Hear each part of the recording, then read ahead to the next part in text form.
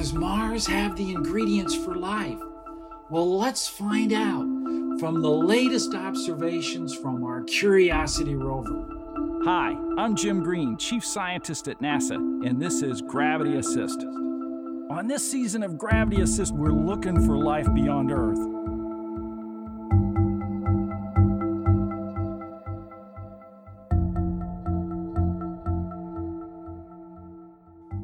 I'm here with Dr. Jen Eigenbrode, and she is an astrobiologist at NASA's Goddard Space Flight Center, specializing in organic chemistry, geology, and potential biology of Mars and ocean environments.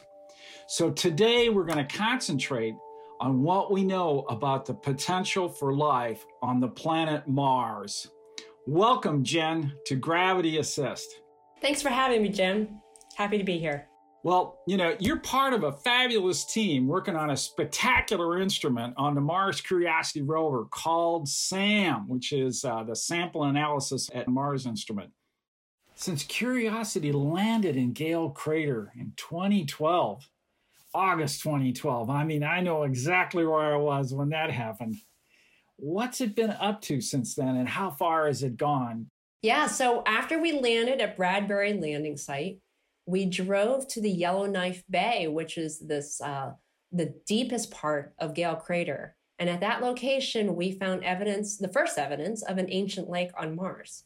That was a significant finding because it was the first time we had identified what we thought was an ancient but habitable environment on Mars. That means it's a place life could have been supported. It doesn't mean that it was there. So we kept looking. From that point, we drove to Pahrump Hills, and that's about 5 miles, I believe, as a crow flies. And what we discovered there was that indeed we had come across more lake sediments. And from that location, we started trudging up the mountain. It's 3 miles tall. It's gigantic. And we're lucky enough that we don't have to go too far. Of course, we don't have evidence of life from the Curiosity rover. It wasn't really designed to get all of those types of details, but we have found evidence of organic materials, which could be from life or maybe not. Well, why are you so interested in the organic molecules? What about them is that connection to life? When we look up at the red planet, it's red. It looks like it's just rusty. And we found out so far is it's not really rusty. It's just dust on the surface that's like that. And underneath, it's actually a darker gray in a lot of places. And that darker gray tells us there's a different chemistry that's been preserved. When we started this mission, there were a lot of scientists who really doubt we were going to find any organic molecules at all. And it was because we thought the planet was rather quiet, not doing much, old and rusty. But we're actually finding things. And that means that if we're finding organic molecules in 3 billion-year-old rocks, that they have been preserved over that time period. So the question is, do those organic molecules tell us anything about whether life was there or not? Certain types of organic molecules or collections of molecules are considered signatures of life, meaning they're most likely to be formed by life rather than other processes. Sorting through those and making sure that it's a life process versus a non-life process is kind of challenging at times. But when there's evidence of life in an Earth sample, usually you find multiple lines of evidence for that life. The fact that we found organic material in these ancient lake sediments tells us that if we look in the right place, perhaps we're going to find that evidence of life. What are some of the measurements that SAM makes? What SAM does is it takes a powdered sample. That could be something that was drilled. And in some cases, it was even something that we scooped from the surface, say like if it was a sand patch or something like that. And anyway, it takes those sediment fines and it sticks them into the top of the rover body. There's a little inlet up there. And it sticks it in there, and then SAM shakes it down into a little tube, and all of that sediment ends up in an oven. So then we close the door, and we heat up that oven. And as we heat up the oven, the organic molecules and some of the other inorganic stuff that's in there starts to evolve as a gas. So for instance, if there's water on any of those sediments, it goes off as water vapor really quickly and we detect it. But the organic molecules, some of them come off really quickly and some of them take a lot of temperature to get them out. So we heat that sample very slowly up to about 1,000 degrees. And when we do that, we can see what types of gases come off at different times. And we can compare those types of data to what we find on Earth to try and understand what those gases are telling us about the composition of the sample and as a whole. So is it stuff that can be generated biologically? When we look at organic materials that are formed by non-life processes, such as in a meteorite that was formed in our solar system before the planets really got established. There's organics all over our solar system, and most of them are non-life related. And when we process it in an instrument like SAM, we see similar types of molecules coming off at high temperature, just like we did at Pahrump Hills.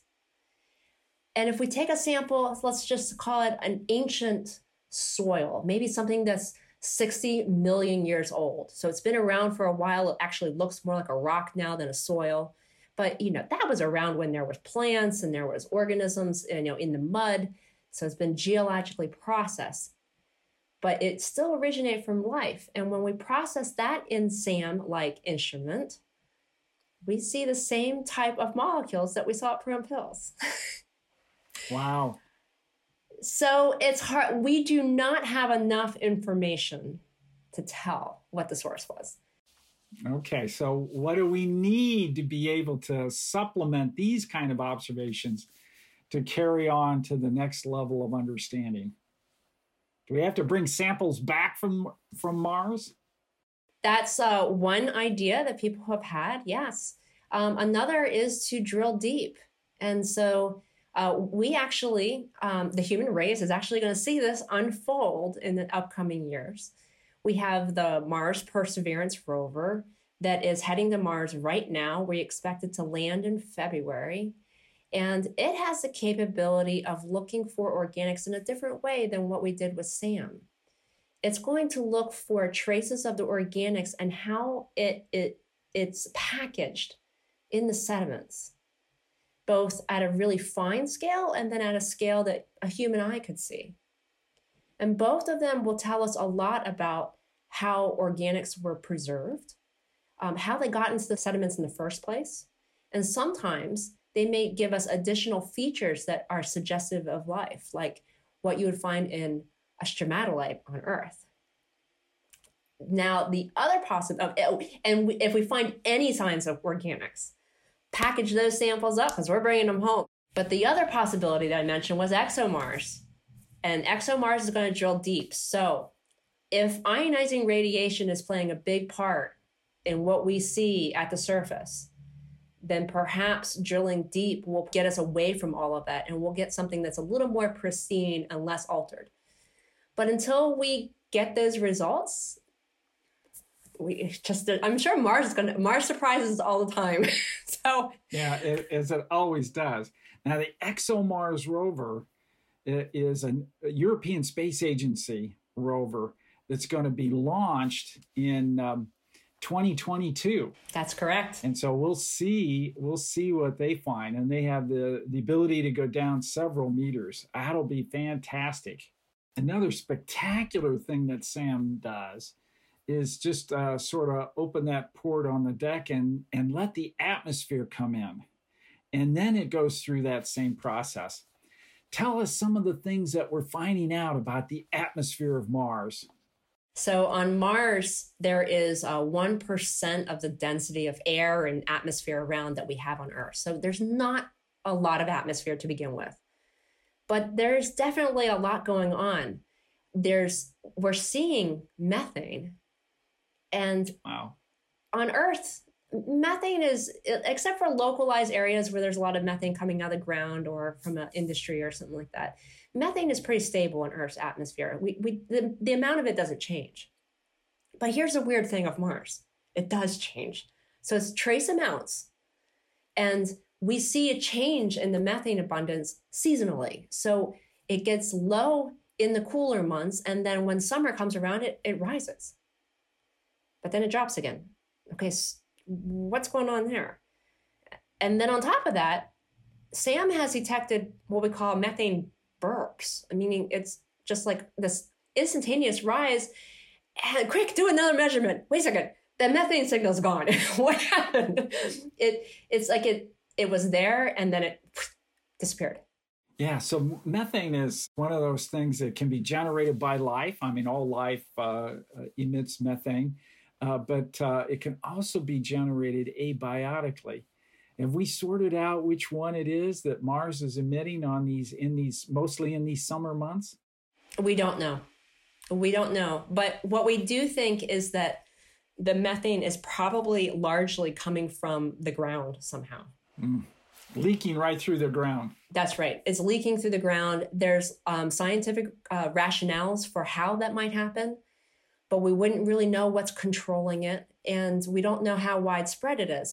It's one of the most exciting observations I think we've made, but also one of the most perplexing because we really don't understand it. And yes, it's an incredibly important molecule because it could be from life.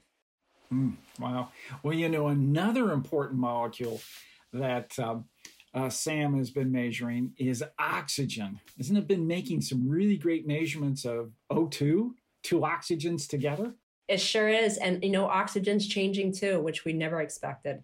It rises in the spring, and then it starts to kind of drop off when methane starts coming up. And what's interesting is that you're talking about two molecules that readily react with each other. And they have different patterns. We don't understand why they're changing like they do. And the fact that we do see it changing means that there are active processes going on Mars that we still haven't uncovered yet. They're going on right now. So there's a lot more to investigate to understand what that is. Very cool. Well, yeah, so we've got methane and oxygen coming and going, and the complex organic molecules in the soils. All these are fantastic possible indications of life on Mars. So, Jim, do you think that Mars had life in its past and maybe even life there today under the surface? What do you think? As a scientist, I think it's very possible because early Mars was probably very much like early Earth in its environments, protected with a magnetic field, so it didn't have all of the ionizing radiation. There was lots of heat around because we had impact events happening, hydrothermal vents. All of the chemistry of Mars tells us that there was geochemicals that could have been a fuel source for life. It's just a matter of, did all of the right steps happen to actually get life there? And did life actually persist? So it is possible that life did exist on Mars. But the next question is, did it persist into later into the Mars history and even possibly into today? One thought that a lot of astrobiologists have been thinking about is that if life ever did get going on Mars, when the ionizing radiation hit and the climate changes started happening, perhaps it got too tough for life near the surface and it went into the subsurface. And that's where it persisted. So if that's the case, then the records of the ancient life, meaning after the magnetic field was gone, might be in the subsurface. Well, in addition to looking at Mars, you've also done some interesting field work here on Earth. What are some of the things that can be done on Earth that are sort of Mars analogs? Sure. We look at ancient rocks on Earth that have modern life living in them. So we can try and pull apart multiple records of life and understand how you take all these signatures of non-life, signatures of old life, signatures of modern life, and separate them apart so that you can understand what's going on. It's important to look at things like that on Earth because on Mars, we may be looking at contributions from meteorites, contributions from Mars as a planet from a non-life perspective, and possible Martian life. There's ice on Mars. We might actually be exploring that someday in the future. But then there are other places in our solar system where we have these moons that have a rocky core, an ocean around that, and then a thick layer of ice. They're like snowballs going around bigger planets. Mm-hmm. And what's really interesting about that is that there's enough heat generated around that rocky body that it could be generating hydrothermal vents and into the ocean. And we know that they have salts. So we could be looking at a scenario that's very similar to the hydrothermal vents we have in Earth's oceans, in the deep, deep, deep part of the oceans where there's so much chemistry happening. They're ideal spots for not only perhaps starting some of the biochemistry of life and the origin of life, but also allowing it to diversify.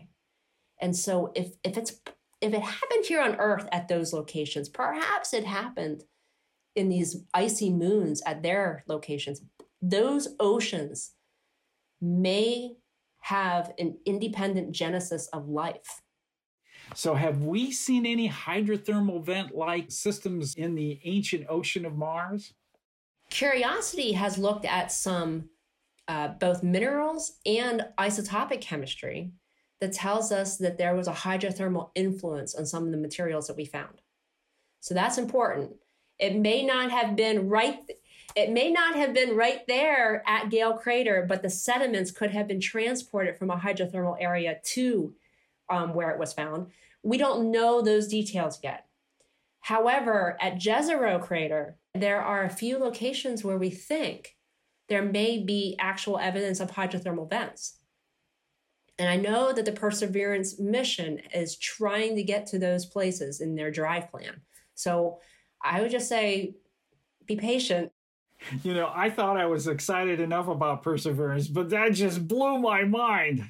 Well, you know, Jen, I always like to ask my guests that there must have been something, a person, place, or thing, event, or something that got them so excited to become the scientists they are today. And I call that event in their life a gravity assist. So, Jen, what was your gravity assist? Yeah, it's a good question. I think that I've always asked the question why, maybe too many times. But even as a young kid, I was very interested in science. But it wasn't until I got outside and started hiking around and enjoyed nature for what it was that I started asking, how did it all get here? And that's when I became the scientist that I am today. Looking around the mountains, looking at the rocks that you see, they're all so different. All the life that we have on our planet. And then you compare it to something like Mars, which doesn't seem like it has anything from a distance. How did Earth become what it is today? And is it really special? How special is it compared to everything else in our solar system? Why do we exist here today? These are the types of questions that made me the scientist that I am now. And, searching for life in our solar system is just one aspect of that I've devoted my career to. Well, I really hope, and I'm sure you do too, that we're alive when we answer that question, are we alone? Because I think the answer to that is life is everywhere. Agreed. It's hard to find. We don't necessarily know always what we're looking for if it's not going to be like us. And yet evolution takes it in different ways that we are really going to have some great evidence to be able to understand. Well, Jen, thanks so much for joining me and discussing this fantastic topic of looking for life in our solar system, in Mars in particular. Thank you for having me, Jim. Well, join me next time as we continue our journey to look for life beyond Earth. I'm Jim Green, and this is your Gravity Assist.